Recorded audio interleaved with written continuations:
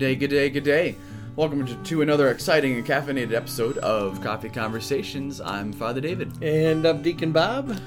Deacon Bob, here we are, another week. I know. Middle of October. So it's a Friday morning, and I can't believe the week's over. I know. It's just crazy. Indeed. So we're back. We took a week off last week. We were kind of running in different places, and Literally, I think we took the week off. we did. Indeed. So we were different parts of the country last week. So We were. Where were you at? So last week I was at I was trying to maybe potentially see if I could do a podcast with another priest, but it didn't work out. So last week, all the priests of the diocese went over to Sawmill Creek in Sandusky with the bishop for our every other year convocation. So it's like a conference that we do something every year. Either it's a 4-day thing or a 1-day thing. So That's good. yeah, so it's a good time just to get the priests together. One of the best parts is just to have some time of fraternity.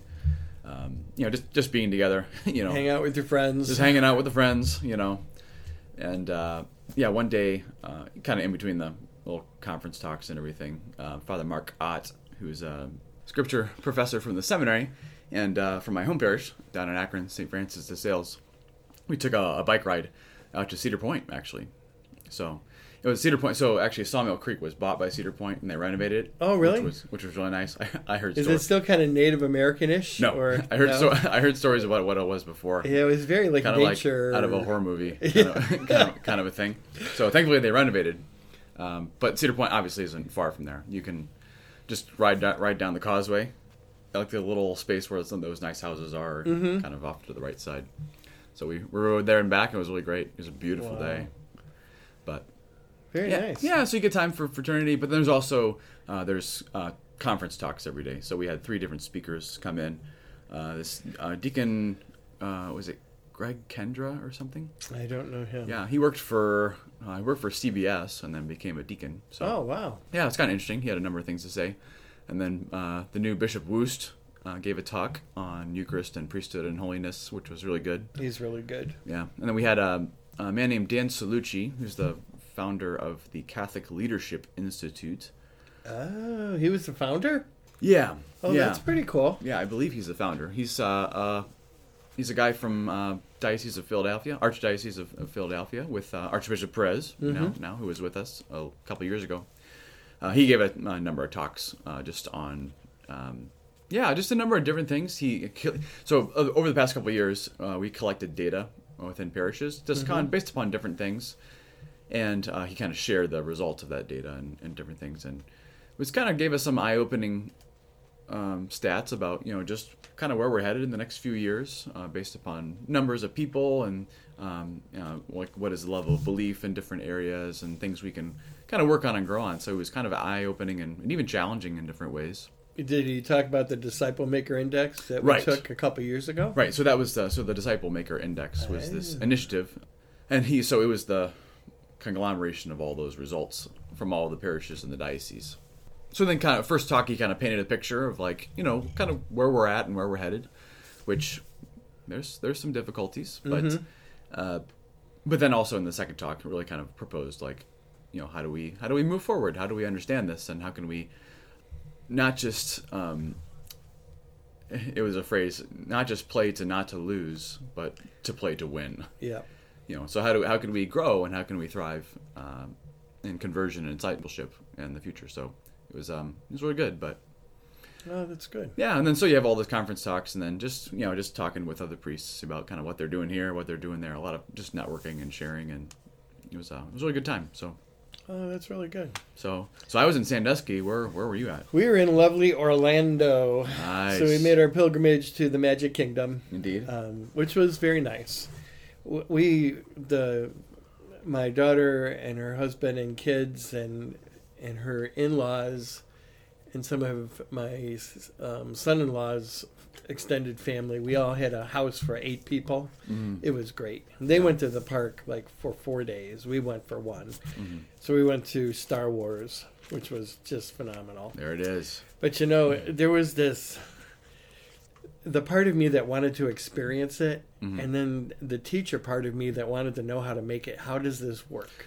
Yeah. And the whole dichotomy between perceived reality and what is real. So like on the one side, they had this, I don't know, giant crawler kind of thing that Star Wars had. Oh, yeah. But on the back side of it were the ladders to crawl up into it and fix the lights and stuff. And I thought, how much of this is real and how much of it is all just an illusion? I think I saw a video of that online, that Star Wars thing. It looked pretty incredible. It's very incredible. Like almost unbelievable. Like what this ride looks like. It's like, and that walker is to scale almost. It's right. It's incredible. Huge. Like it fills in a huge. Yeah, room. It's got to be like 25, 30 feet tall. At least. It's really big. Wow. And the rides were incredible. Yeah. But probably looking at the ride from the outside of the ride, it's probably just like this little box that's on hydraulics. Right. Could be. You never know. But as like the Star Wars part of me was just like, oh, this is so cool. That's amazing. The realist part as I'm looking at your little R2 on your computer, it's good. But the realist part of me is like, what's real here and what's just an illusion? Yeah. So, but we had a great time. You have a mind that wants to come to know the real. Yeah. Right? But my wife and I spent several days just kind of floating in the pool and drinking wine and beautiful. Eating cheese. Eating cheese, and soaking in the rays. Just spending time with each other. So it was really good. So good, yeah. Times of rest and revival, kind of for both of us. So you need that, and we're blessed to have it. So, yeah. So kind of coming back into the parish, one of the things I did was on Monday night of this last week, helped out with the little Bible study. You and Maureen Dowd are doing that, right? Right. So last year we did The Chosen, season 1 and 2. This year, season 3 isn't coming out probably till the spring. Yeah. But we have a group of people that still wanted to do a Bible study. About 25, 30, right? Yeah. It was a really good group. And Maureen found this, it's like people acting out the scripture. Yeah. But there's somebody who's reading word by word the scripture itself. Narrating, yeah. Which I thought was kind of an interesting... Like Planet Earth. Yeah. Because you're hearing as opposed to watching it played out. And you're hearing the actual scripture as opposed to like what the chosen writers have kind of filled in. Right. It's a TV show versus, I wouldn't say a documentary, but Kinda, yeah. That would be kind of the difference. I thought it was really good. I didn't know what to expect a little bit. I mean, I watched a couple minutes before the study, so I had to fill in because Deacon Bob was away, and because we were in Orlando. Yeah, and Maureen hasn't learned to bilocate yet. so bilocation is a spiritual thing. Some of the saints, like, they could be in two places at one time. Yeah, kind of crazy. So she had another meeting that night that she had to be at. So I was the pinch hitter. And I appreciate that. Thank you. Oh, it was good.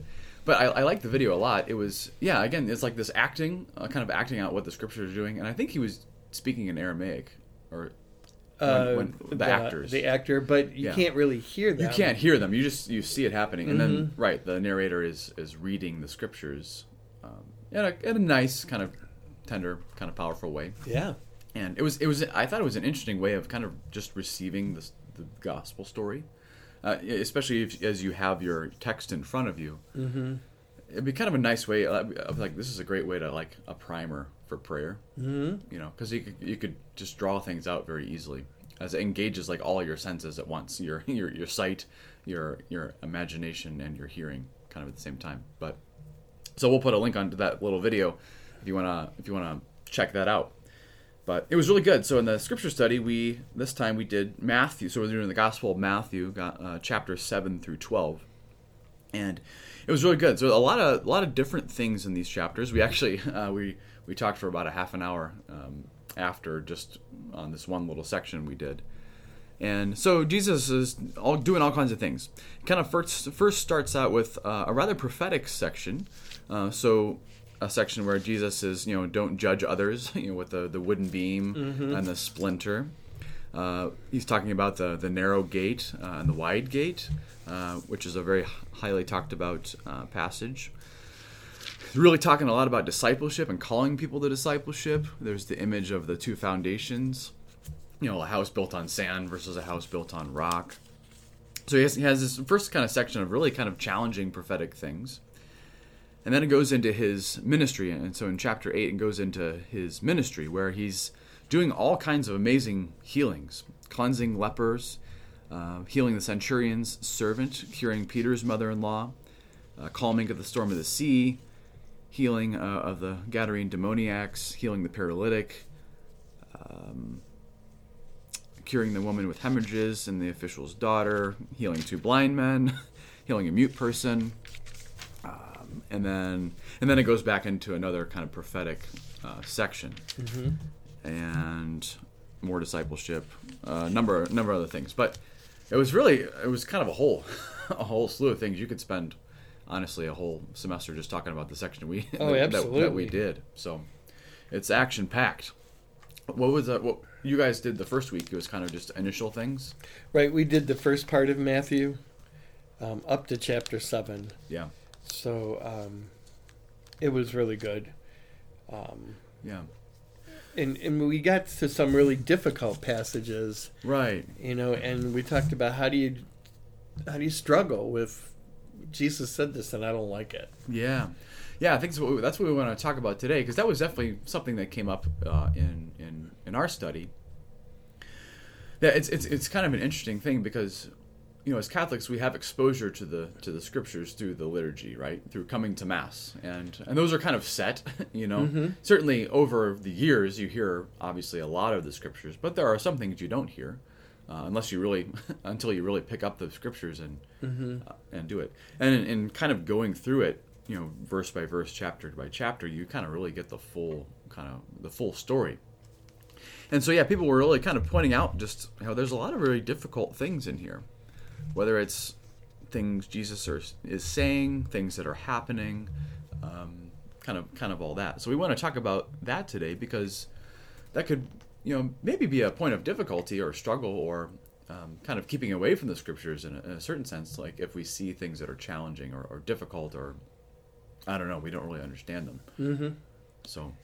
Yeah, and I think part of it, in my earlier years, I would just say I don't agree with Jesus. Which doesn't always work out really well. Yeah. It's like Jesus. It's kind of like you can do that. It's like a 2-year-old saying, "I'm going to do this," and a parent going, "It's not a good idea." Mm-hmm. I always use the fork in a light socket. Yeah, right. That's not a good idea either. But sometimes we make those mistakes, and we live through them, which is a really good thing. And I think that's the way it is with Scripture: is we wrestle with, what does this mean? What is Jesus trying to say? And it's not easy, but what's God calling me to do? Mm-hmm. Mm-hmm. Yeah, I think so. So as Christians, we have these scriptures, right?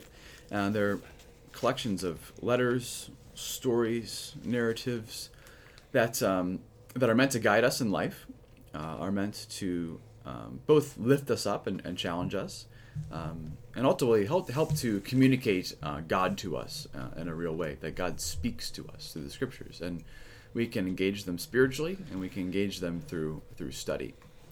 Again, this kind of Bible study is looking at like, okay, what's going on here? And we might come across something difficult. So, for example, right off the bat in chapter 7, Jesus talks about judgment. That we shouldn't judge others, because there's the truth is there's realities that we have in our own life that are going on. So it's the image of the splinter and the log. Why do you notice the splinter in your brother's eye, but do not perceive the wooden beam in your own eye? How can you say to your brother, "Let me remove the splinter from your eye," while the wooden beam is still in your eye? You hypocrite! Remove the wooden beam from your eye first, then you will see clearly to remove the splinter in your brother's eye. Again, I mean, Jesus really calls out hypocrisy, a lot, which, if we're truthful, we don't realize, how much we are hypocrites from time to time. We do talk one way, and we can struggle to live another way, and yeah, so that can be kind of a difficult thing to grapple with and realize. I've heard somebody say that the thing that annoys me about somebody else is probably the thing that annoys other people about me. Right. It's like how do I struggle through what's annoying me about them and look at me and go, what is that in me that's pushing my button? We had talked too about the verse 7, the power of prayer or answered prayers. I think even in our healing ministry, there's this difficulty between asking and receiving. We're coming up on Christmas now, although it's the end of October. Like all the Amazon Christmas catalogs are out. I saw eggnog in the store the other day. Eggnog. I get decorations, but like eggnog has an expiration date. Yeah. You have to be drinking that now. Anyway, sorry. It's not ready That's for tangent. eggnog. Tangent. And I'm not ready for Christmas catalogs either. I want to celebrate fall. Anyway. So my granddaughter's looking at the Amazon Christmas catalog, and she's circling everything. Indeed. You know, and I think sometimes we do that with prayer is we ask for everything and then get upset when we get one thing out of all the things we've asked for. And how do we rely on God and struggle with having something not answered, which is the answer? I know sometimes she'll look at me and she'll go, "Can I do this?" And I'll go, "No." "Can I do this?" "No." "Can I do this?" I'll just look at her and go, "Ask me again." She'll ask me and I'll go, "No." I think God is like that sometimes when we're praying. The answer's just not this time. No. Right. Which is hard. It's just a struggle. Yeah. And our struggling with why. Yeah. Why is it a no? Is the journey, right? Yeah. It's not good for me right now. Even though it seems like it should be. Yeah. Another place Jesus is challenging too, in chapter 11 is chapter 11 verse 20. You know, he has reproaches to the unrepentant towns. You know, so not just hypocrisy, but like when we're unrepentant, you know, when we're living in sin, and you know, we either don't want to acknowledge that or we don't want to change. You know, Jesus has a lot of very strong, very strong things to say, you know, about the reality of judgment and different things, right? So, I love the fact that it says he began to reproach the towns where most of his miracles had been worked. You know, but there was this failure in their lives of the people to respond to those miracles. They had seen great things and they were unresponsive. Yeah. And that's almost one of the worst sins. Right? Yeah. Right? Because you know what you should do, but you don't do it. Yeah, the apathy. Yeah. Right. And or whatever obstacles are in our hearts keeping us moving forward. So yeah, so there are difficult things in scriptures, and there's certainly many others here. We don't have time to talk about them. But I think the reality is, so we're approaching scriptures. This is the inspired word of God, right? It's written by human authors, right? And so it uses certain images and certain things. But the reality is, it's the word of God. So if it's teaching us on faith and morals, it's without error, right?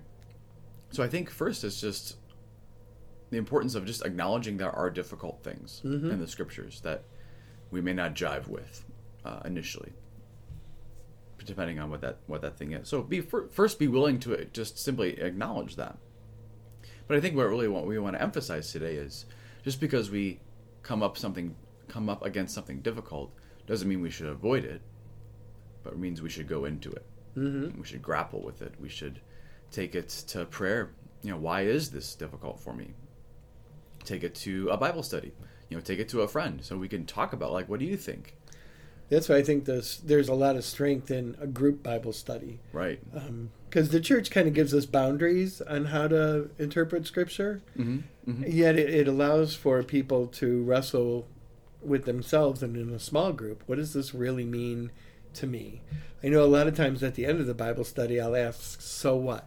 So we just spent an hour and a half talking about all this, but what changes in my life this week? You know, what's the so what that is going to cause my heart to be different than it was before I walked in tonight? Right. Yeah, and that could lead to an action. Could also just be, you know, the conversion of our own heart. Right. An awareness. A deeper understanding of, like, who is this God who created me and loves me? You know, that eventually will lead to action, right? But even just, you know, having this deeper awareness and love and respect for God, right, could be the first initial step, which is huge, which is a huge thing. So, yeah, I mean, are we willing to grapple? And I think not just being in community and talking about it, but then certainly nowadays more than ever, because of the internet and because of so many things, there are more resources on how to understand the scriptures. Certainly, I have in front of me the Catholic Study Bible. So there are a lot of notations that explain some of the individual verses. But there are also commentaries. So their whole books are devoted to unpacking what's in the scriptures. And yeah, I mean, there's so many things we can look to help us in that journey of coming to understand.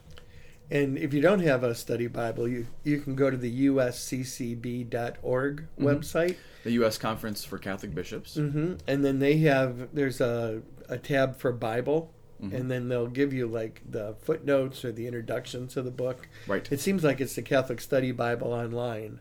So that's good, and the internet is good. It's also I would emphasize too, have a physical Bible, in your home. Maybe that's the first question. Do you write in your Bible? I do not. I know people do. I do. I write in all kinds of books. I don't write in the Bible. My theory is if I write in the Word of God, hopefully the Word of God will write in my heart. That's good. Yeah, take notes, underline. I mean, I know there's a lot of people that do that. Yeah, take notes, underline, ask questions. Yeah, that could be really good. So you can have one Bible to study with, one Bible to pray with. Right.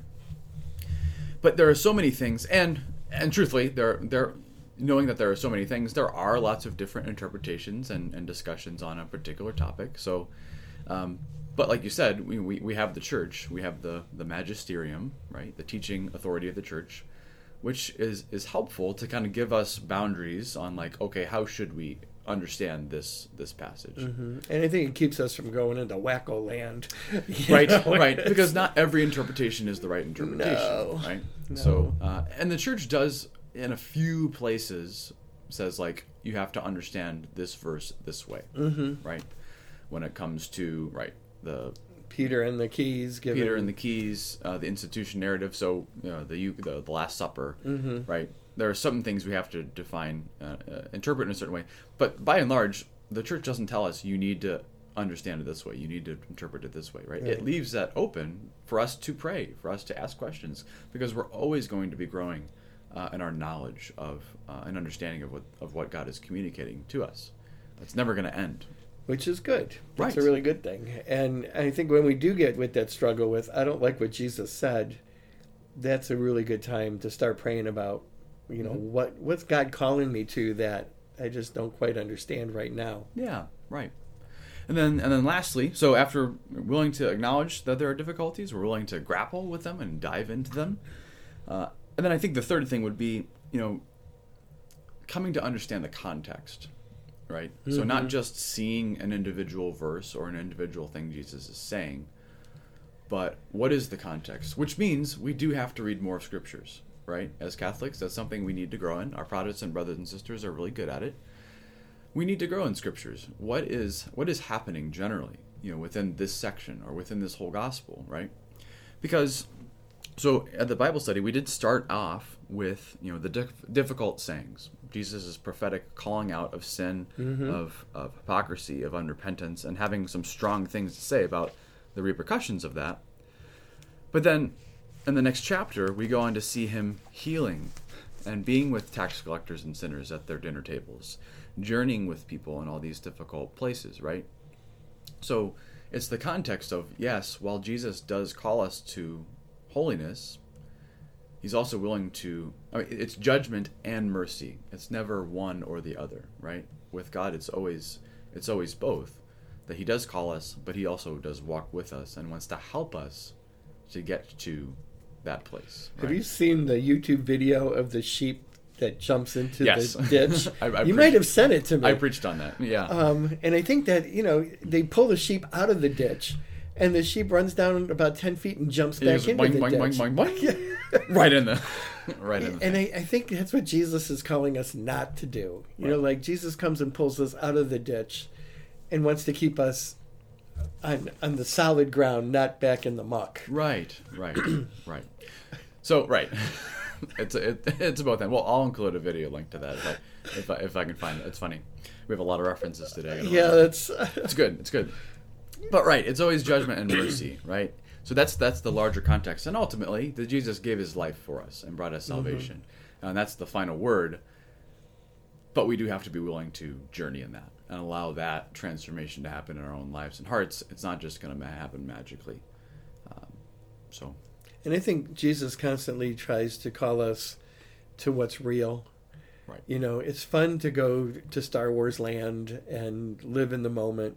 Mm-hmm. But if you never left there, it would be a problem. Yeah. You know, Yeah. you know that this isn't real, but maybe some of the foundations of what Star Wars was built on, like, Sure. is real. Sure. But I think that's what Jesus is calling us all the time through Scripture, is go with what's real and Yeah. not what's an illusion. Yeah. You know? Commit to the journey, Mm-hmm. essentially, of discipleship, right? That we can live in all kinds of ways in our lives, but it's ultimately in being disciples Mm-hmm. and giving our lives completely and for Him that our lives make sense and are full, right? So, Absolutely. all right. Well, there's a little brief morning Bible study for you here today, and we'll keep reading, we'll keep praying, and I'd encourage everyone, have a Bible at home, know where it is, and have the courage to pick it up and look at it. Start with the Gospels, right? Gospel of Luke is really good, especially as we're getting close to Advent, talking about the birth of Jesus and all these things. So, and if there are questions, that's great. Yep. Sometimes the footnotes help down at the bottom, Right. or the introduction to the book of the Bible is also real helpful. Mm-hmm. So Yeah, gives a context. try to use the tools that you have. All right, everybody. We'll continue and end our time in prayer. Father, Son, Holy Spirit. Amen. Good and gracious God, we praise you for the gift of this day, the gift of our lives, the gift of the Scriptures, of your inspired word that you have given to us. We ask you to strengthen our hearts and encourage our hearts today to follow you more closely and deeply in our lives, particularly in and through the Scriptures, that we may commit to hearing you and your word and growing closer to you as your disciples. We ask this all in your name. Amen. And Father, Son, and Holy Spirit. Amen. All right, everybody. Keep enjoying the fall. Enjoy your pumpkin spice lattes. Eggnog, not quite yet. Yep. Enjoy those Amazon calendars or catalogs, and may the force be with you. Adios.